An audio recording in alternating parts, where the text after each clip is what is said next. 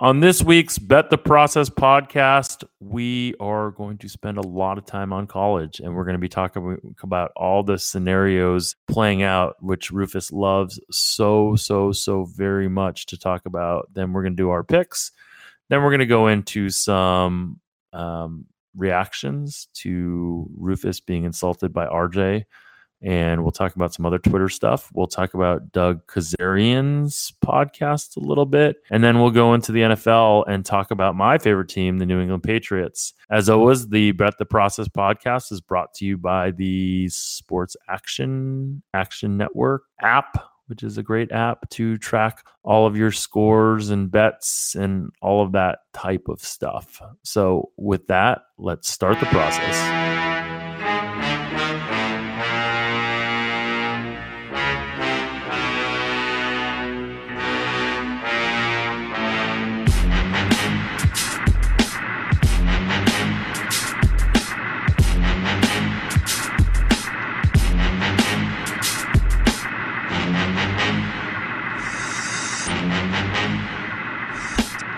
Welcome to episode 11, season 2 of the Pseudo Quant and the Has-Been the Bet the Process podcast. Never was. I'm the never was. The never was. Rufus is joining us on his phone because the internet at the Westgate is sketchy. So maybe, what's his name? What's the Westgate guy's name? Cornegay. Jay Cornegay. Jay, you need to fix the Westgate internet for us, please, so we can do our podcast from there. Yeah. Jeff, at least, I owe you an apology for getting on you about the internet at hotels and your audio quality before. I'm now, in the midst of hotel life. So it's in this day and age. Hotel internet is still sketchy, and you still sometimes have to pay for it, and it's ridiculous. It's ridiculous. It's whatever. Okay. I'm in the hotel. Yeah, let's get started. Okay, so let's get started. Last week, it was kind of a big week in college football, wasn't it? It was a very big week in college football. There was a lot of exciting games. Did you see the end of that Texas-West Virginia game? Texas-West Virginia? Cade Massey, the better half of Massey Peabody. Cade Massey plays for Texas or West Virginia? He's a Texas alum and a very big Texas fan. But he stopped watching the games because he knows he'll be disappointed. So he went out and he came back 4 hours after the game had started and ended up having to watch the end. And he avoided. His whole point was to avoid the disappointment, and he ended up having to endure it. He got there just in time to see that amazing touchdown pass from Will Grier that somehow it was in the perfect spot, and then the 2-point conversion win it. It was a great game. Did you know before Will Grier started playing for West Virginia that he was white?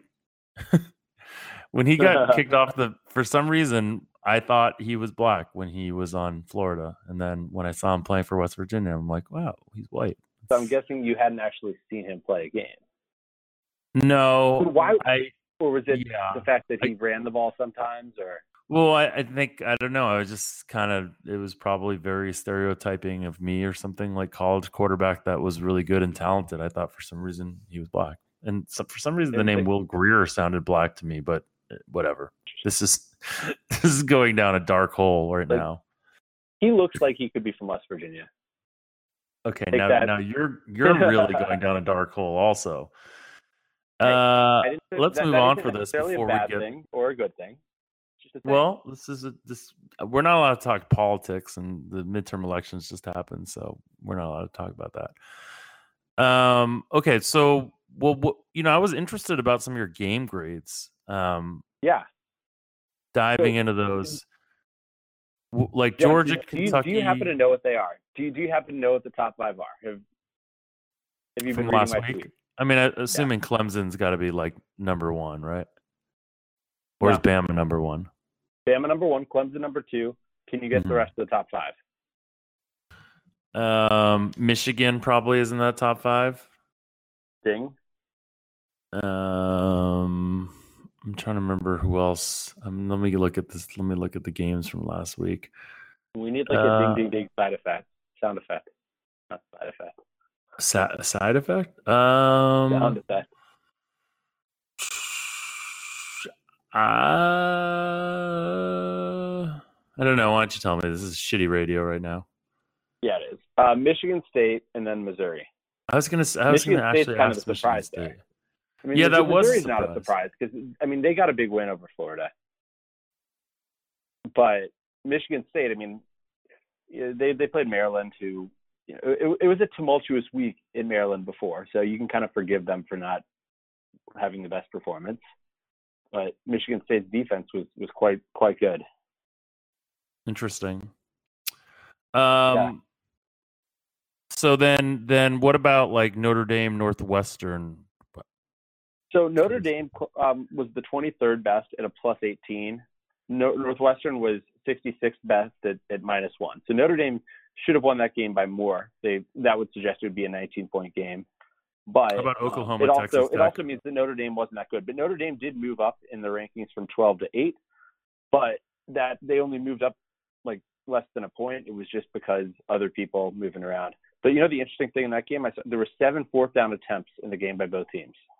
So, I mean, I would think analytics people would like those coaching decisions. The Texas Tech game? Yeah, Texas Tech, Oklahoma. Oklahoma was a plus 24, which was the number 11 game grade. Huh. Texas Tech was a plus 2. So that was a game that I mean, I think the final score doesn't really tell the story. Oklahoma turned it over. There was 2 INTs their first 2 drives. One was returned back to the inside the 10. And so they found themselves in a 14-0 hole really quickly. But their offense was its typical self, 10.3 yards per pass, 7.3 yards per rush. And Texas Tech kind of stayed in it. They converted 3 of 3 fourth downs, including one by penalty. That was late in the game. And so, Oklahoma, if it weren't for losing the turnover battle, I think they would have won by a lot more. And this sort of says they should have won by 22. So do you want to do your victory lap? No, yeah. I thought we had all these more game grades to go over, didn't we? No, I mean we did. We all these game grades because all I know is in the notes you mentioned all these games. Like Georgia, How about Georgia? How about Georgia, Kentucky? So Georgia graded out as a plus 24. Kentucky was only a plus 5. So 19. I mean, Georgia was 12th best. So Georgia wasn't extremely impressive. We weren't that high on Kentucky going into the game. So I mean, meh. Clemson was very impressive, obviously. They scored 7. But then with the other ones we kind of talked about already. You said that those were your top ones, right? Clemson and Louisville, yeah. Clemson, we had Louisville to minus 15 too. So the difference in the game grades there would suggest that the score differential should have been plus 53, and it was 77 minus 16, 61. So it's pretty close. But the Bama and LSU one kind of is pretty extreme as well. Bama was number 1 at a plus 43, which is one of the, I think, 2 or 3 highest of the year. LSU was a negative 2.5. So I would say it should have been like a 46-point game. And I think you could say it breaks down at the extremes there. But, LSU only had 100 yards going into the fourth quarter. They were completely shut down on offense. Yeah, it was pretty scary having seen that LSU team really handle Georgia and then seeing Alabama just make LSU look silly at home, etc. Yeah. Jeff, before we move on, though, the last one I think that deserves mentioning is the Michigan-Penn State game, which, Michigan was a plus 34, the number 3 game grade. Penn State was a 0, so 34. I mean, in Michigan, I was looking through their numbers a little bit. They've only given up more than 5 adjusted for home field and situations yards per play all season. So, their defense has been incredibly good. They're very, very good. And I started that trend with them. Remember when I took them to beat Western Michigan by more than 28 because I said they were going to bounce back and they were going to be extra focused? Was this after the Notre Dame Yeah, loss? It was right after the Notre Dame game. Was when we got in that argument about whether we would know they would be focused or not. It was the narrative argument. No, I knew with certainty that they were going to be focused, and that's why I bet on them. Okay, that's sarcasm. Sarcasm. So now, do you want to do your victory lap? Sure, I can. I will. And I was extremely impressed with myself when I found this out. And I think it's tell people so unlikely. What you're so proud of. I'm getting there. I'm getting there. Yeah, I think what I'm about to say is so unlikely that I almost thought there was a conspiracy and that my ratings were actually used by the committee. But I think it's absurd that you think that this is so unlikely. The first 6 to 8 teams you could name without an algorithm. So you got. You think so? Yes. Notre Dame relative to Michigan. I mean, so basically, I got the top 12 in the playoff rankings correct. But Kate and my algorithm to predict what the playoff rankings are, quote, nowcast, had the first 12 in order correct. And then 13 and 14, we just had shifted around Syracuse and NC State. But I was kind of flabbergasted at that. You said to me, it's less of a probability of that than going 10-0 on bets. I still believe that. I mean, so, how far did you think LSU would fall? I don't think it's necessarily obvious that they would be in the number 7 spot. Well, okay. Let's look at this. Okay, stop. Let's look at this. Okay. You knew Alabama was going to be 1. Right. You knew Clemson was going to be 2. Right. What was Notre Dame last week? 4. They were 4 behind LSU. So just listen. They move up 1. Where was Michigan last week? They were 5. LSU lost. They move up 1. Georgia, right? Where were they? Were they at 6 and they move up 1? Yeah. Was Oklahoma 7 and they move up 1? Yeah. Okay. And then we didn't have those teams in that order last week, and our model doesn't actually use the previous weeks. But what I'm telling. Okay. How about this? How about this? Okay. Next week, I will on Sunday try. I'll send you an email with the top 12, and we'll see who gets more right. Okay. But I do think, I think the fact that an algorithm could do that is pretty impressive. That a model could do that. Is it though? I mean, this is a sample size of one. This is a sample size of 1 week, Rufus. Of course. You told me it was a fool's errand. So I would like to I'm going to gloat for a little bit. I don't even know what it matters, right? You predicted this a day before it actually came out, and you don't really get any value for it. No, but I guess it helps your futures. It helps your futures, right? So I think the first hard one comes up. Okay, I think the first hard thing comes, like you said. Where does LSU get slotted in? And it sort of makes sense that they're slotted in where they are, right? As the first 2-loss team behind, those teams, right? But they're ahead of Washington State and West Virginia. But Washington State and West Virginia are from a prior standpoint, right, are thought of as worse. True. And West Virginia had a game canceled against NC State, so they play fewer games and they've had an easy schedule. Okay, let's see how you do. They came off a big win. They came off a big win. I don't know if they were the week before, but they I would think they jumped up. The fact that West Virginia is ahead of Ohio State. I mean, with the politics of it, and they both have 1 loss, and Ohio State's played more games. That seems a little bit. It's more impressive. We would have done that. It's more impressive than I'm giving you credit for. I take it away. And then Kentucky, how far they dropped, and then UCF stayed at 12.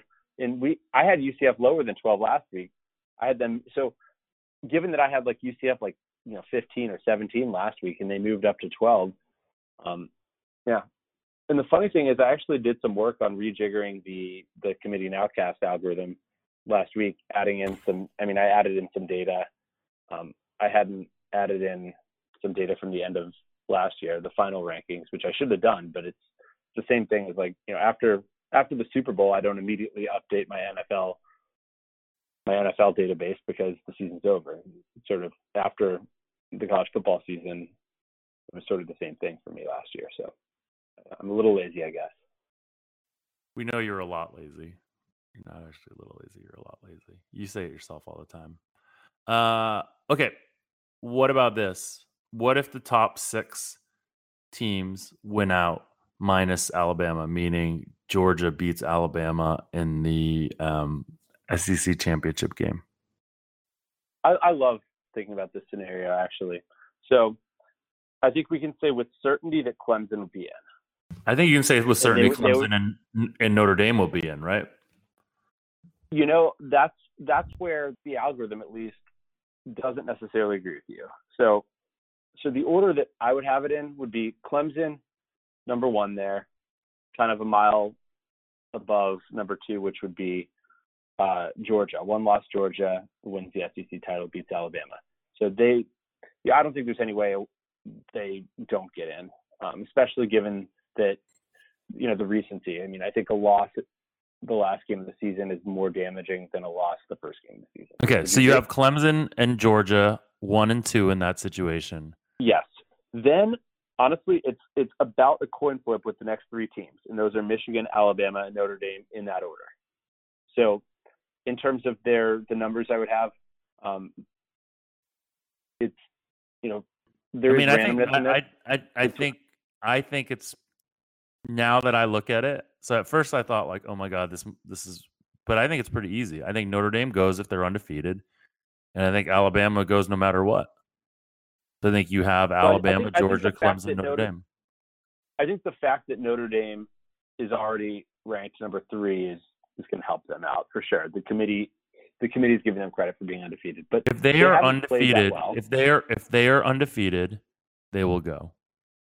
So do you buy into the fact that if they were up, so you have them against Michigan, and Michigan lost to Notre Dame, that obviously plays in to the committee's eyes in some way, right? Yeah, I think the answer to like Ohio State, like what's in Ohio State, well, but in Columbus, but I guess Ohio State isn't looked at as the juggernaut that they were. No one cares. They got their ass kicked by Purdue, and they've been struggling. Michigan blew out Penn State. Michigan's been very good. They've looked way better than Notre Dame has. So I think it definitely comes down to how much. It comes down to how good the teams are relative to how accomplished they were during the season, right? And I guess you make the argument that Notre Dame's more accomplished because they've won all their games. However, they haven't been as impressive in doing so, and everybody would say that Michigan was still the better team. But where does Alabama fit in there? Does Alabama get in for sure? I think Alabama gets in for sure. I think we've shown that that's the case. And if they lose that game to Georgia, I think they still go. We have 2 SEC teams in again. And do you think there's any chance that Georgia gets left out in that situation? No. Like Georgia versus Michigan. Georgia gets in just because they beat Alabama and they won the SEC. There's no way they don't get in. No way. That's fair. But Michigan has been the better team this year. Yes. So, okay. Then so I believe, and it sounds like you're mildly convinced of it, that it would be Alabama, Clemson, Notre Dame, Georgia. How about my numbers would say Clemson, Georgia, Michigan, Alabama, but as I said, those last Michigan, Alabama, Notre Dame is practically a coin flip, and Oklahoma's out. I think we all agree Oklahoma's not getting in then, right? Yeah. Well, I think the challenge is, and I think this is where, it's probably hard to model like what they're going to do with Notre Dame if Notre Dame is undefeated, right? This is that whole scenario. We don't know because Notre Dame's the only team that is in that situation. Right. Okay. Because they're not in a Power 5 conference, but they are effectively a Power 5 school, but they don't play a conference championship game, which lessens their strength of schedule. Okay. What about the obviously more likely scenario where Alabama wins out, they're in. Clemson wins out, they're in. Notre Dame wins out, they're in. And then Michigan wins out. And I guess that's easy. It's just going to be chalk from what it is right now. It'll be these top 4 teams that are in right now. So Oklahoma needs some help, clearly. They do. And their best chance to get in? I guess their best chance to get in now is Ohio State beating Michigan. But then they're going to have Ohio State to contend with. Like, there's a world where if Ohio State beats Michigan in Michigan.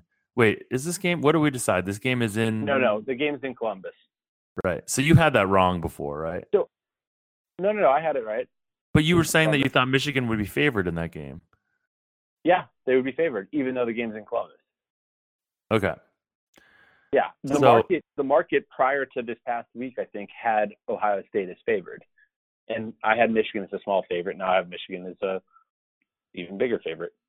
But, so this is actually interesting. If Ohio State beats Michigan, and then goes on to win the Big Ten, and Oklahoma goes undefeated, and Ohio State and Oklahoma, I guess Oklahoma. That's going to be really hard, don't you think? That one between the two.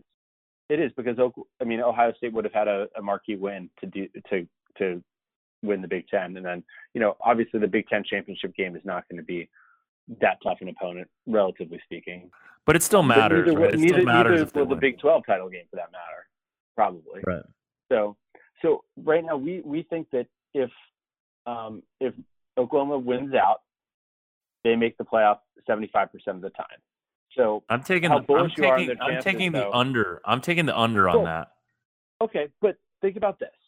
So you will give me plus. If chalk holds, can I make my argument though? If chalk holds, yes, they're not in. But you have a few different scenarios where they could get in. Two different things.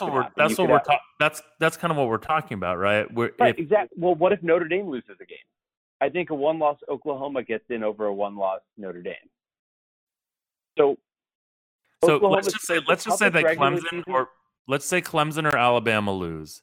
They're not getting in over those two, right? They're not getting in over a one-loss Clemson and a one-loss Alabama. That was my question. Does Clemson lose in a game before the conference championship, or do they lose the conference championship game? I guess it doesn't matter. Doesn't matter? Well, I guess what I'm talking about, or what I'm worried about for Oklahoma is like, how many real scenarios are there for them to get in? You're right. Okay. Clemson losing a game still is above Oklahoma. And Ohio State, it's practically a coin flip. Ohio State gets a slight edge over Oklahoma. But Notre Dame, but all those teams have a big edge over a one-loss Notre Dame, and there's a decent chance Notre Dame loses a game. Yeah, well, the thing is, the teams that they're playing against are not as good as we thought they were. I mean, but I still only have Notre Dame as 42% to win out, and that's so you have that scenario that could happen, and then they jump over Notre Dame. And then you also have the scenario that Ohio State could beat Michigan, and then it's practically a coin flip between Oklahoma and Ohio State. And I think a lot would depend on how those teams play. Yeah, Ohio State could beat Michigan and then lose in the Big Ten championship as well. So, individually, it seems like these are unlikely, although Notre Dame losing a game to me is likely. No, I mean, but collectively, it adds up. I now that I think about it more and look at this more, they only have to really leapfrog one team, because likely the Georgia beating Alabama is the only way that both of those teams go. Right. Okay. And that's unlikely. But Georgia could also still. What's the line going to be in that game? Georgia against Bama? Mm-hmm. Pretty high. Let me see. It's going to be in a neutral. What's that? Neutral, yeah. I make the difference in power ratings is 11 points between those two. I would think that the line actually is probably a little higher. I would guess. I bet the line will be 14. I bet the line will be like 14. I was going to say 13.5, but so did you know that you can bet on Alabama minus 8.5 in a potential national title matchup against Clemson at the Westgate? Yeah. Mm-hmm. They talked about this on Doug Kazarian's podcast today, and they made a big deal. Someone basically was giving them crap, saying like, "Oh, you can't really bet those markets." And I guess John Murray from the Westgate said that you could bet 5K into that already. And then someone was saying 5K gladly. You know why? Because they get that money for 2 months. Yeah, you have to lock up that money, and there's only a 50% chance that game even occurs. Right. So, no, but 5K is the limit. They won't take more than 5K. And the argument was, what's that? I'm not surprised. I mean, 5K for a game of the year look ahead is pretty good, actually. That was John Murray's point, that this person who was trolling him on Twitter, and I don't know who it was basically like kind of being unfair, because like 5K for a look ahead game that's not even a real market yet is not, whatever. But I think you're right. I mean, the fact they get to hold that money, and anyways, okay. So I got a question for you though, Jeff. Mm-hmm. People, for example, Seth Byrne went after FPI when they said the gap between Clemson and Alabama is only 1 point. And, my numbers have it as only 1.5 points. Is my model broken? I'm so far off the market. Well, so this is the thing. Like, I mean, Seth made a point about this, like that Alabama is really hard to model because of the poor strength of schedule they've played. And I don't think people, for whatever reason, they're just not recognizing how crazy what Clemson's doing is also. I mean, I think I understand from an analytical system, like this is the whole outliers thing, right? It's hard to figure out like how to deal with, these systems don't deal with outliers that well. And as Alabama may be a big time outlier, and so might Clemson. So it's kind of, I think if I had a chance, right, like if I was out in Vegas and didn't care about having 5K tied up, I would probably bet Clemson plus the 8.5 right now. I'm contemplating doing it, but I can also get Clemson at 4-1 to win the national title, which is also a great bet. But the thing is, so Alabama is the top team in the history of Massey Peabody, and we have played their play going back to 2007. So, yeah, so 11 years, the best ever in any week. Clemson is also top 4, I believe. So we would be talking about Clemson as a historically good team if Alabama wasn't there. But now Clemson's like an afterthought. That's what I'm saying. Like, there's just this strange bias that Bama's getting all the attention, and Clemson is really, it's, I would take, if you ask me which side I would take of the Clemson plus 8.5, I would take Clemson plus 8.5, and the 4-1 futures that are still there would be gobbling those up all over the place, right? Is that what you're going to do in Vegas for the next couple of days? I already got it at Cantor. I thought Cantor was out of business. No, I'm hoping they'll still be in business in 2 months. I'm counting on that. But if you look at Clemson's last few games going back, they beat Louisville 77-16. That was the number 2 rated. They had the number 2 game rated that week. The week before that, they beat Florida State, number 1 game grade of the week, 59-10. Before that, they beat NC State 41-7, a previously undefeated NC State, only the 9th best game grade. Before that, they had a week off, and then before that, they had the number 1 game grade of that week, beating Wake Forest 63-3. So ever since Lawrence got back, Trevor Lawrence, they've been like unstoppable. I'm proud of you that you knew his name. I mean, he's only the starting quarterback for the second best team in college football. So there we go. I even know who the starter was at the beginning of the season. Kelly Bryant. There you go. Okay. I think that's good for college. Let's move on. Do we want to do some quick picks? Last week, let's do that. Last week I was 3-1. Do you know how I got screwed in that San Jose State game? They were down. What's that? How? San Jose State was down by, I think, I don't remember how many points, but they were covering, and Wyoming could have kneeled on the ball, and they scored a touchdown. I hate it when that happens in college. It's the worst. Yeah, that's a lot of people make the argument, oh, it's stupid to bet on sports after things like that happen. I don't disagree when those random things happen where you probably should have won the game and you lose because like they did something that's most teams wouldn't do. It's kind of annoying. Although when they do, when a team, that's why it's hard to predict these things, and that's why the best handicappers are only winning 56% of the time, 57% of the time. Okay, we'll cover that in a little bit. Let's quickly go through my picks. So I was 3-2 last week. You were 4-1 in college. You're now 24-21, and I'm 23-22 in college. This week I'm going back to. We're both going to use Rutgers plus 39 versus Michigan. They are now in a tight battle. I think Kansas is out as the official bet the process team. They just don't. So I think it's Rutgers plus 39 versus Michigan. I'm also going to take Temple plus 4.5 over Houston. How about you? Okay. My first one, I'm going to take Boise State plus 3 against Fresno State. Too bad it's 2.5. Too bad it's 2.5. It was plus 3 when I put it in this morning.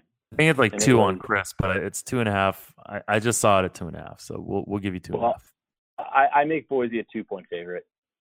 There you go.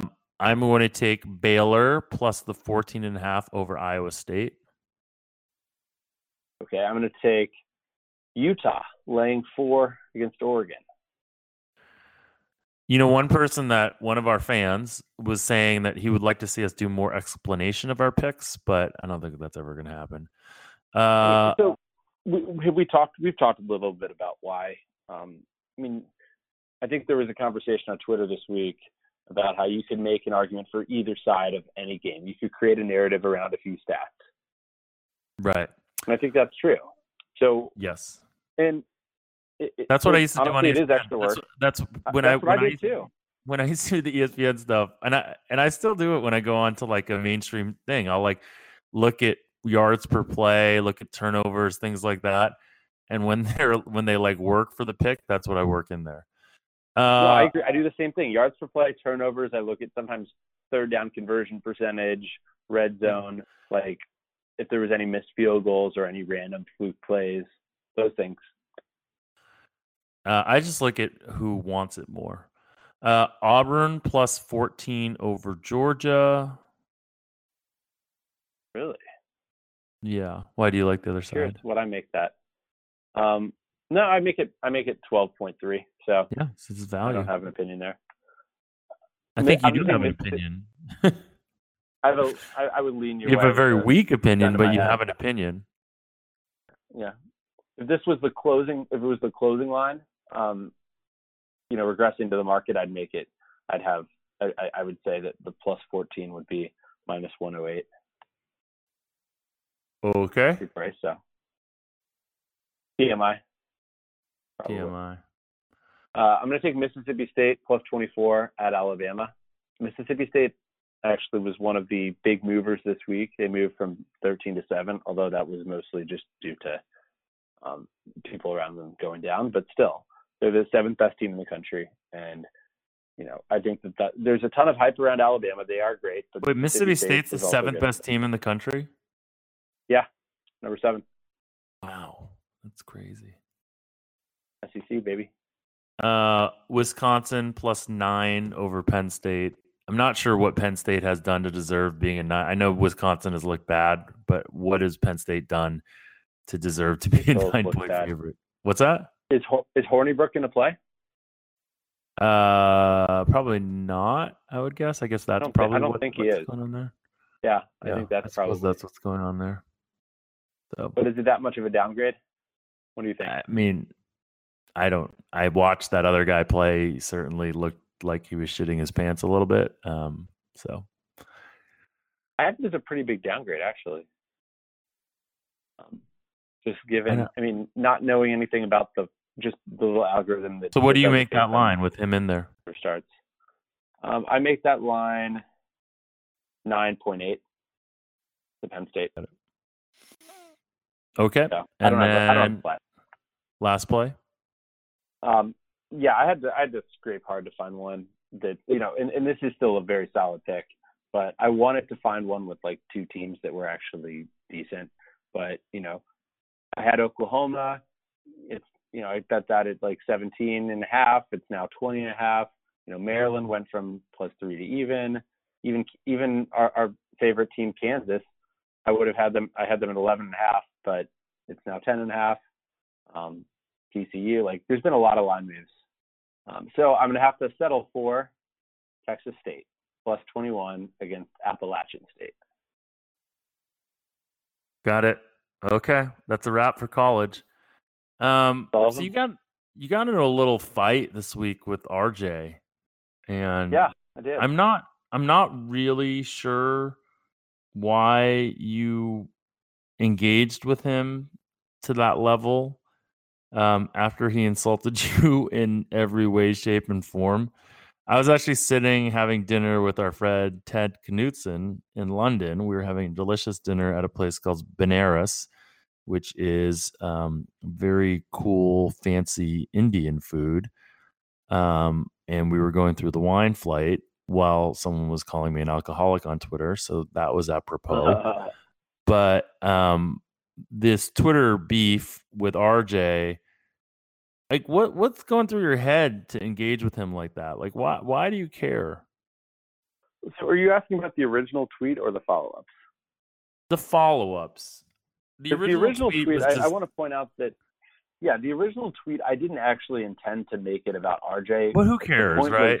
If you mention him, you know that you're poking the bear, and the bear is going to keep doing whatever he does until he's done being the bear.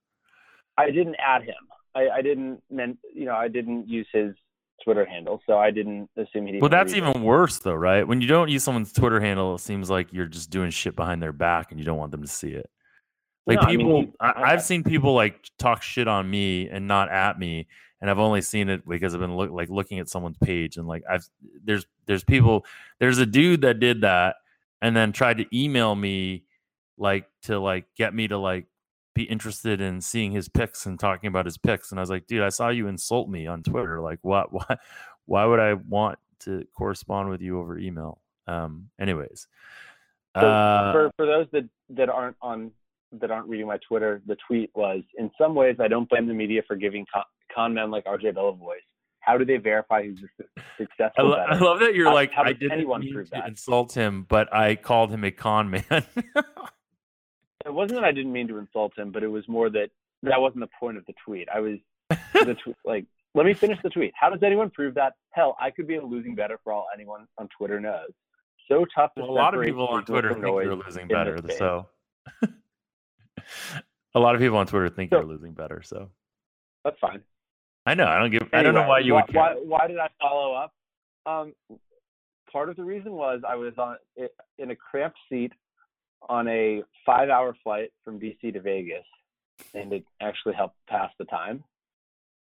Was the internet good? Because the internet sucks on planes. Also, the internet was not good enough. We should try to do our podcast on a plane once and see how bad it is. God. No, the internet wasn't good enough to do anything with Google Sheets or any spreadsheet.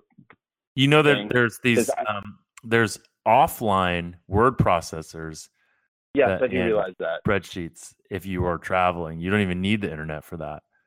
Well, what I was trying to do was get my I had just run my golf code, and I was trying to get that into this. Wait, you're a golf bettor?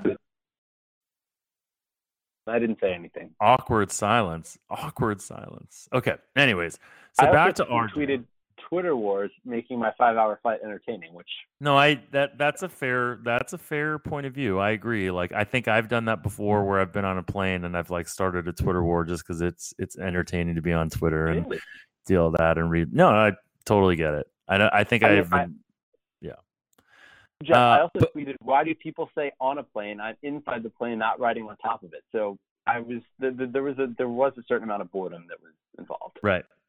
So but you do have this like desire to sort of like raise like I hear you talk a lot about, and even that email that you sent me about like validating, monitoring touts and all this kind of stuff. Like, I mean, we've been through this ad nauseum, right? And I think that the interesting comparison will always be this sort of like financial markets comparison. Like, is like watching Jim Cramer, right? Like people like watching Jim Cramer because he's entertaining and because he's knowledgeable about business and stocks and things like that, right? He makes good points.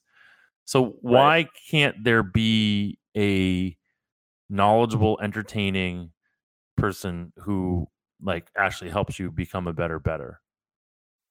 I mean, is there anyone? Better. I don't know. I mean, I think we seek to be that. Yeah, but I'm not going to say that. I'm definitely not going to say we are at this point. I mean, if someone else wanted to say that, that'd be nice, but I don't. That's not. My point is. Yeah. Anyway, so the tout industry, which we talk about a lot, and people like someone tweeted RJ that that we're just kind of assholes because we always just make fun of touts and we just crave attention and all this kind of stuff. So that's you crave attention and you're a dog's name. Yes, I do. That's the consensus.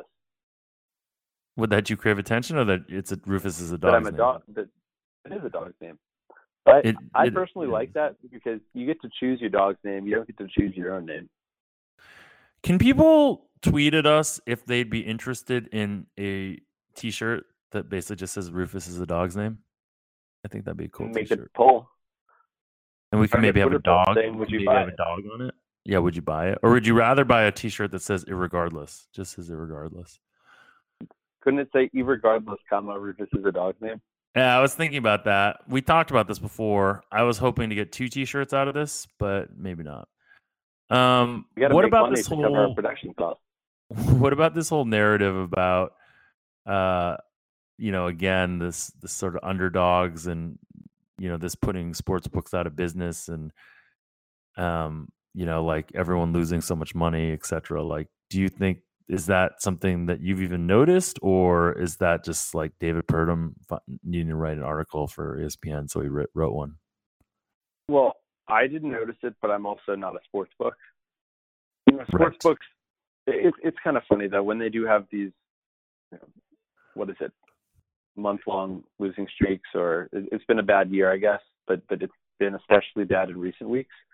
You do seem to see a lot of articles about it, but they also, Vegas books haven't had a losing month in like 30 months or something like that. So it's really not all that bad.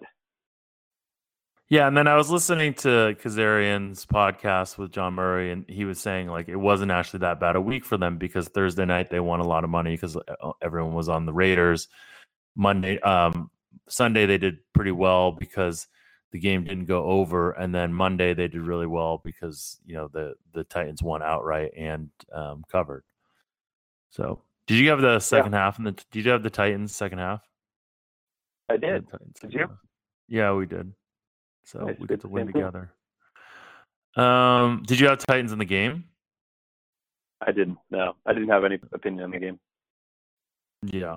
Did you? We did, but for whatever reason, because I was in London, we didn't bet it. So we did bet the second half though. But the second half was actually almost the exact same bet position as the first half, as the game. So we tied the half, right? 14-14. Yeah, we probably would have taken a reduced position on that anyways. So okay. Doug Kazarian, friend of mine, he was talking about and mine. This, what's that? And mine. Yeah, he's a friend of ours. We knew him for our time at ESPN. Well, I've known him longer than that, so I know him from the water polo circles because he played water polo abroad. Anyways, he gets a lot of crap from people on Twitter because I mean, largely Doug is not. I would not call him a sharp. I would call him more of a square in terms of like how he bets. he's doing well picking on SportsCenter and that kind of thing. And he kind of talked about, but he was talking about how there are other ways to win besides analytics. And he doesn't like that the Twitter people attack everyone that, it was interesting because he and John Murray talked a lot about gambling Twitter, and it's like gambling Twitter, the Seville people are really starting to get their own personality unto themselves. So when he says that there are other ways to win besides analytics, do you really think that you can win long-term without analytics? I don't think you can win without analytics. I think you have to have some analytics. You have to have a rating system. You have to have something like that. I think that there are other things you can do, but I guess it depends on how you're defining analytics. Does that just mean anything quantitative? Well, we were talking with Alan Boston. We were talking to the group where there's a really sharp bettor that sort of runs that group. And they were saying that his opinions, they like went back and looked at it. And when he overrid or whatever the model, his opinions added something like 4 to 5% advantage to their picks. But that's at the core, but the core is the model, right? So it helps. No, I mean, that's the thing. At the core, there has to be analytic. And the reason that this whole thing, like when people also like poo-poo this whole concept of like getting the best price or betting numbers and all that kind of stuff, like, but that's essentially like, unless you believe that there's some fix out there, that's all that this is. It's finding value, like from a numbers or probability standpoint, and betting enough times that value is realized, right? There's not a lot of like, people overcomplicate this and they say like, well, like people say to me, like betting sports isn't the same as counting cards and blackjack. And obviously it's not the same because there are, non-stationarity things or things that rules change and there's emotion and all this kind of stuff that isn't necessarily in blackjack. But it's not that different because at the core, you basically have a way to find analytical value or find probabilistic value, and you're trying to when you have a large enough edge, make a bet, and over time, if you do that enough times and collect enough edges, you're going to make money. Yeah. So I think the challenge comes in when, and this is like the argument that happens, like the SVP argument and all those kind of arguments. It's like, people don't like to hear, well, I'm, 52 and 25 so far this season, and therefore my system works, because they'll say like, that's just not a big enough sample size to know whether your system works or not. And that's really at the core, like for us, like the reason we call this show Bet the Process is because we're really just trying to examine the process or thought process behind a lot of these things. You know what? If someone won 52 and 25, they made some money off of it, and so they should be happy about that. But that doesn't, and it's more predictive of success than if they had gone 25 and 52. But maybe that alone, maybe. I think there's definitely a signal there. Yeah. However, you think a 77 game sample means nothing? No, I think it means something. I do, but if you heard someone, if like, let's say that, what would you rather hear? Like someone with a 52 and 25 record in 77 games who like tells you their system, and it's like, oh yeah, I just kind of like look at what's the public team and I bet on that team, or I'll look where the lines are. They basically give you some process that just makes no effing sense. Okay. Right. And then you talk to someone else who is 500 or less than 500, but their process makes 100% complete sense. In the over future, how many games? What's that? Same sample size. Okay. Say the exact same sample size, and one person listen to their process and it makes a ton of sense, and the other one it doesn't make any sense at all. Would you care about the record? Well, no, you're right. The process. The funny thing is, the process is a qualitative variable we would use to make a quantitative determination. It's kind of ironic, isn't it? But I think that no, because I think that like if you really wanted to dig into it, you would dig into the quantitative nature of their process. Right. They're just telling you an approach. I mean, Mitchell Lichtman used to tell me like he could tell whether someone could win, like within like 2 minutes of listening to them, just based on like what their approach was and whether it made sense or not. How they think, if they're logical and creative in their thinking. Yeah, I'm with you on that. I do think it does mean more. If the sample was like 500 games, maybe not as much. So once the sample sizes start getting larger, you would start paying attention to them. I guess that's pretty. Yeah, I mean, because they're pretty normal. Who am I? I'm not the final arbiter. You're a dog. We know who you are. I'm a dog. I woof. And I'm not the best woofer out there. There might be someone that woofs completely differently, at a different tone, and I might not even hear that woof. So that doesn't mean it's a worse woof. Did you want to talk about this Payne Insider email, or did we already talk about it? No, we didn't. But we can. I say let's save it for next time. Okay. It was actually an interesting email. Okay, well let's do it.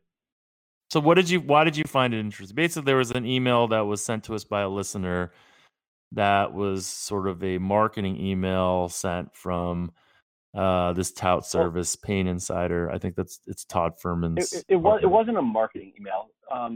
It was a response to him. Emailed them asking for detailed records of their group, and they said that they wouldn't send it because they were afraid that it would be reverse engineered by people, non-paying members, and that and they didn't think that anybody that didn't pay for the information should be able to access it. And also, they thought that because of the way the world is now and social media and everything, that people are able to sort of make good judgments themselves. And so, if they were lying about the record or anything, then people would call out Payne. And also that they can see that the free picks he gives out, the market moves that way. And that. Do you know him at all? I don't know him. Do you? No, I've listened to that podcast once or twice. I didn't really even know that he sold picks or anything like that. He just sounds kind of like a curmudgeon-y dude that probably knows a fair amount about football or something like. But yeah, I don't really know anything about him. I know nothing about him. His records look good on that email that were sent. It's like he's never had a losing season in football. And all of his picks were around 55, 56%, right? Yeah. The email said, social media and the internet are a self-tracking system. It's why all the scams die or get caught pretty quickly. Someone as public as Payne would be outed the very second anything wasn't above board. I'm just going to respond with Vegas Dave. That's all. Oh, Vegas Dave. We haven't talked about Vegas Dave in a while. That's kind of fun. It's really it's a shame. I went on his Twitter to show someone the other day, and they were like, that little hobbit. Someone else on that show that he's not tall enough to get into the McDonald's ball pit. You need to go back and watch Millionaire Matchmaker. Oh, you've seen him on Millionaire Matchmaker? Oh yeah. It was glorious. You love him. You love him. If you had the choice to go to dinner with Vegas, if you could go to dinner with Vegas Dave or RJ, who would you go with? I don't know. What do you think? Who would you go with? I don't know if I could eat. I'd probably get indigestion. I actually think I'd go with Vegas Dave because I think Vegas Dave would probably be fun to party with at some level. Well, it would be interesting to try to get some insight into if he actually does work. Or what are you doing in Vegas, by the way? Why are you in Vegas? I'm still a Nevada resident. I traveled for the entire last year, so I wasn't really in the States. And so I'm registered to vote in Nevada, and so I voted. Oh. I came out here to vote. I had to go to Salt Lake City on Thursday anyway, so I found a cheap flight. Why did you have to go to Salt Lake City? To Salt Lake City tomorrow. I'm going. Don't laugh, but 2 years ago I went to Ecuador for this mindfulness retreat with like 25 people I didn't know, and we're kind of having a reunion in Salt Lake City. That's cool, man. Weekend. Yeah, I'm excited for it. Salt Lake City's you have to join to go drink. You got to like join the club or whatever. You have to pay a membership fee.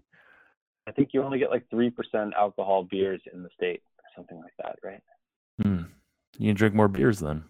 They'll just be bloated. Do we want to do NFL picks and then call it a day? What's sounds good. Anything new in the NFL that you want to talk about? Saints. Saints and Rams are number 1 and 2 right now, I would assume. I think so. That was a phenomenal game to watch. I really enjoyed it, and I normally don't like shootouts, but it was the kind of game where I actually put my computer away, which is rare, while I'm watching a game, and gave it my full attention and really enjoyed it. But you still looked at your phone. Did you still look at your phone? No. I was being mindful of the game. Look at you. You're just one Chautauqua mindful person. Should we do update on NFL futures at all? You got some? I do. I have the Patriots at 6-1 odds. I think they should only be plus 390, and it's kind of interesting to me that they're priced so low. 6-1, you have got them at? Yeah, that's what Westgate has. Wow. I mean, they have an easier path than the teams in the NFC just because there are fewer grid teams in the AFC. I actually think Kansas City doesn't have a great defense. And they beat Kansas City. Correct me if I'm wrong. They beat Kansas City, so they have a leg up for home field advantage if those teams end up tied. Right, they're a game behind them, but Kansas City has some tough games ahead of them. New England has fewer tough games ahead of them. I like New England right now. I mean, I'm obviously a New England fan, but I thought that game against Green Bay was impressive by them. They didn't have Gronk, they didn't have Sony Michel. They're still their defense played well in spurts and bits and spurts, and Did you watch the beginning of the game? What's that? Did you see the first drive? When they came out and they were they just played so fast. Going at what Chris Collins was a faster pace than any pace he'd ever seen in an NFL game before. It blew his mind. Somehow his mind exploded. Literally, I think literally exploded. Irregardless I of thought that. Yes, I thought that, and I think that the Patriots do a very good job of game planning and covering up their weaknesses. They're kind of unpredictable. You don't know what they're hard to game plan for, I think, on defense, because you don't know what they're going to throw at you. It changes every week. Some weeks they'll come out and it was crazy how much misdirection they only pass. Yeah. They did a ton of misdirection. They did flea flickers and reverses and tons of that kind of stuff. That play that they ran with the Edelman play, that was awesome. Oh, I love that. You had all the offensive linemen just standing around waiting. Yeah, it was just funny because they couldn't block yet. It looked like he was. Do you think that play was ever designed to go downfield, or do you think it was always designed to be misdirection and throw back to James Jones there? James Jones, or not James circa Jones? 2011. Whatever that James White. Sorry, James White. I think it was always designed to go there. That's why you had all those blockers there. I know, but I was wondering, you had the entire offensive line. Did Edelman have the option to go deeper on that play because they had a guy they had someone running a pattern deep, and that was the whole reason that was so open, because that guy deep got a lot of attention. So he was the decoy, but I guess if I'm sure that if he was uncovered, that would be the throw. Yeah. Okay. Edelman, I don't know if you knew this, but he was a quarterback in college. Yeah. Do you know where he played? Yeah. I think he played at Kent State. Kent State it's a MAC school. Yeah, I think that was where he played. But someone will probably correct us on Twitter.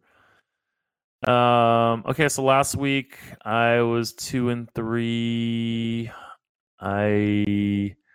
If friggin' Brandon McManus could just kick and what drove me crazy about that game was Denver could have gotten more yards for him, but chose to decide that it was what's awful. that? It's just I don't understand why coaches do that. That's crazy. Who got burned? Was it Chicago that got burned earlier in the year doing that? I think it was. They do it all the time. In overtime. It's like I wonder why they don't learn. No, I had Denver. I played Denver at pick, and I know you had Denver as a pick here on -1. Yeah, I had Denver at -1. So I was hoping for a push. I would have been really happy to get a push there. I also have Houston season win total unders, which were looking fantastic a month ago, and now are looking awful. 5 straight wins. Well, you went 2-3 also in the NFL. You're 22.5 and 20, and I'm 23 and 19. We're basically probably tied right now in our overall. I am, and still looking for a charity, guys. So tweet at us if you got good ideas for charities. We both like the Jags this week, huh? +3 over Indy. Is that +3 juiced a little bit? It was. Is it? I got it at ordinary +3, but I think it. I did too, but I think it might be juiced now. But I still like it at Jags +3. I do too. I mean, I think it feels like an obvious side, doesn't it? It feels very, very, very obvious. Like you could create the narrative around it, which is like if this were played in week 1. The Jaguars would probably be favored, right? Right. So if the Jaguars had any quarterback other than Blake Bortles, they probably has that much changed between these two teams in that time that you would really think that the line should have moved this much? I mean, the Jaguars' problem is that they won their Super Bowl against the Patriots, and since then they've felt like this is off season or something. I mean, that's all they needed to do.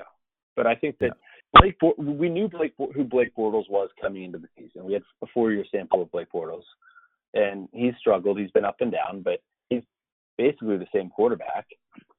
So what has changed? He is what we thought he is?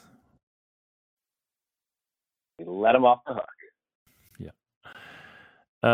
Okay, I'm going to take the Browns +4.5 over Atlanta. Browns. Interesting. I had them last week. Didn't work so well. No, but you ended up winning your bet, didn't you? Because that game went down to 7.5. Sorry? No. Oh, I had a bet on the line move. No, because it was 7.5 when we made the bet. It was -7.5, -109. Comeback was -102 at Pinnacle. That was the mark. And at like 12 or 101, it was -7.5, -108. So I was winning. And then it went up literally like a second before kickoff to -7.5, -110. I lost the bet. I should have just bet into it. I'm going to take when it was and done it yourself and moved it yourself just so you could win your bet. It.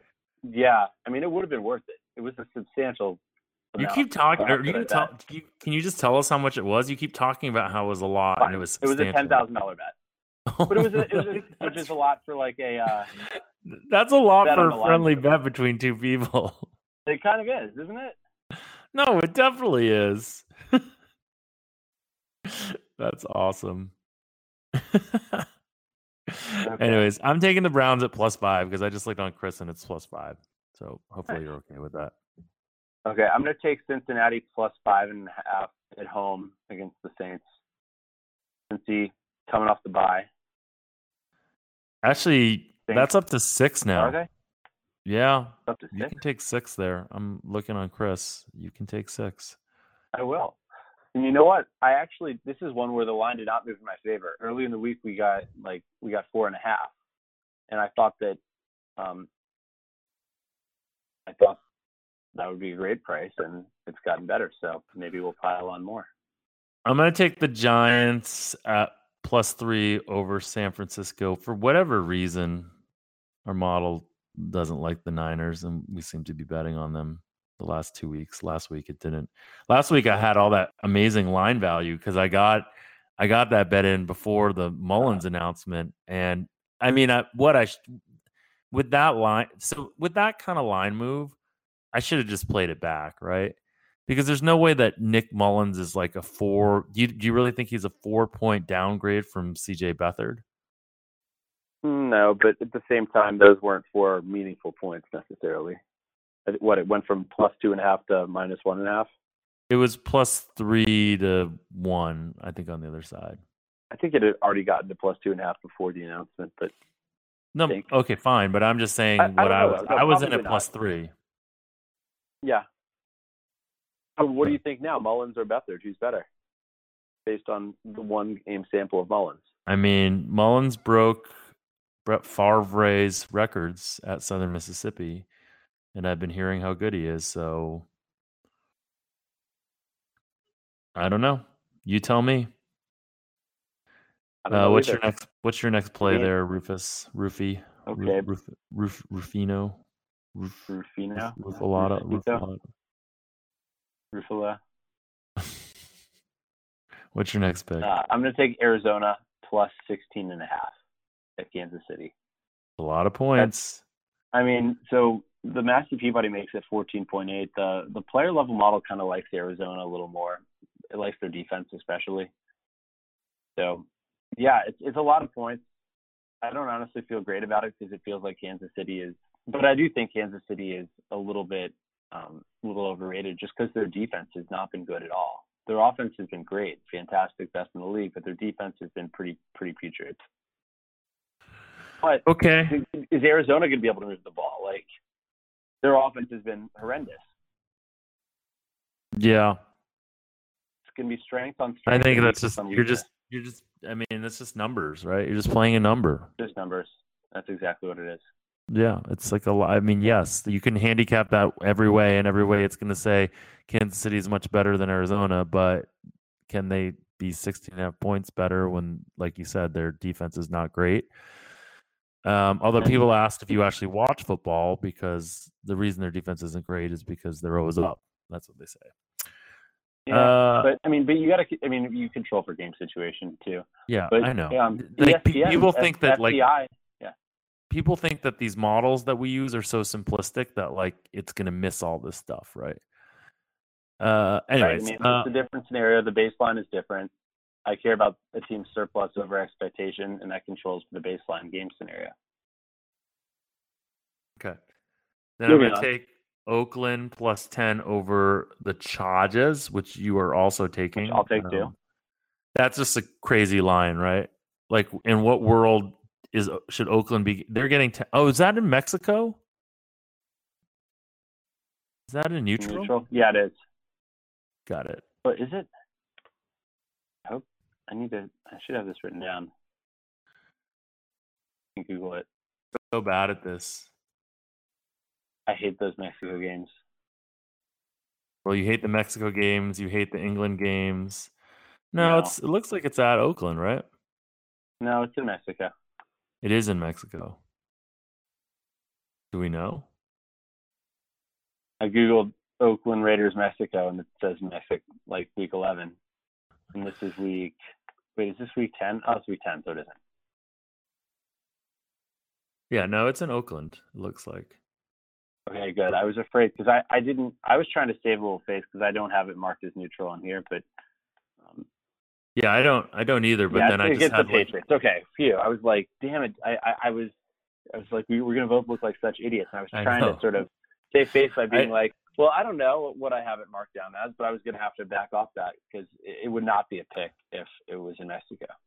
I had that same feeling that I did this morning when I showed up at Heathrow Airport. And I was reaching into my pockets and could not find my passport. Ouch. Where was it? In your backpack? Suitcase? No, I checked my backpack. It was in my hoodie zipped up pocket because I was worried about it falling out of my. But I just didn't think to check there, and I was about to call my Uber because I was like, "Oh, it must have fallen out in the Uber." Anywho, don't you hate when you do that sometimes? When you're like, "I'm gonna be so clever and put this in this extra safe spot," and then you forget. Yeah, it's classic. It's a classic move by me. And then my last pick will be Detroit +7 at Chicago. Just this world where Chicago is a big favorite is I'm just not sure if I can live in that world yet. As long as they're not playing Nathan Peterman. I actually have Chicago rated very high in Massey Peabody. The player level doesn't love them as much, but they're still slightly above average. So this is a game where just based on the Massey Peabody, Chicago may be a play. I have to actually look and see because what the numbers actually come out to in terms of the edge. But the player model likes Detroit big time. So I'm pretty neutral on it. My last pick, though, is going to be the Redskins +3 at Tampa. That's kind of a hold your breath one. Just because the Redskins have all these injuries, cluster injuries at offensive line, 3 of them. And so this is not one that I actually full disclosure, I don't have 5 games where I have enough value to play. In this one, I do not actually have a bet on, but we do 5 picks a week, and this would be, I still think it's a better than break-even bet, but it's not big enough for me to play at this line. Got it. Is that wrong to say? What's that? Is that wrong to say? Because we do 5 picks a week. I mean, you just are explaining them, but you still think there's like edge there, right? Yeah, I think, combining the player level and the Massey Peabody, it's a 1 point. And it's going to be an official Massey Peabody pick because using the Massey Peabody line.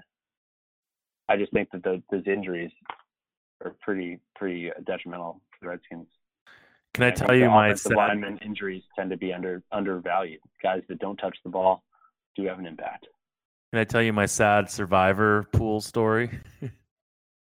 I'm in a pool that started with 200 people and is down to 11. I was one of the 11, and I'm out now because in my travels to London, forgot to put a pick in. Oh my God. How much money was on the line? The winner gets like 7,500. Damn. Do you get is it winner take all? It's winner take all. So I still only had like a 10% chance or less than that to win, but it feels really terrible. Like I literally still have like a pit in my stomach about it. There's something weird about Survivor that I care a lot about it for some reason, and I have a pit in my stomach about this. Sucks. Well, first I would say that I like that it's winner take all because I think just the name of it, Survivor, it should be winner take all. Second, I've never played a Survivor pool myself. And third, who would you have picked and would it have won? It's hard to know, but I'm pretty sure I was going to pick the Bears because I had them still available. I mean, most of the big favorites won last week, so I don't think I would have lost last week. And this week, there's a lot of options too. And so probably people won't be. I mean, so here's the question. Do you think that I should torture myself and play along for the rest of this to see if I would have won or not? Oh, that's a really good question. I think you should because most likely you won't have won. And it'll make me feel better. But every week I'm going to have every week I pick, I'm going to have this like perverse feeling where I'm going to kind of want the team that I picked to lose. I don't know. But if you win, if you would have won, isn't that sort of how predictive is that? I mean, doesn't that tell you? That you're really Survivor good? Pools are they're effing random at some level when you get Okay, so I think that's our show. Hopefully you guys liked it. Hopefully you guys believe Rufus. What are all the terrible things he said about you? It was really mean-spirited. That I want to someday own a house. Yeah. You own how many houses? 2? 3. You own 3 houses? I mean, no, if you include condos. And you're building a house in the Caymans? No, something like that. We can. Is that not conversation for the podcast? I mean, it's building. Me and a partner are building a rental house down there. So, and if you want to go on vacation to the Caymans and have some disposable income starting in about a year, let me know. I'm in. That sounds really appealing. Okay. Well, thanks guys for listening, and we'll talk to you guys again next week.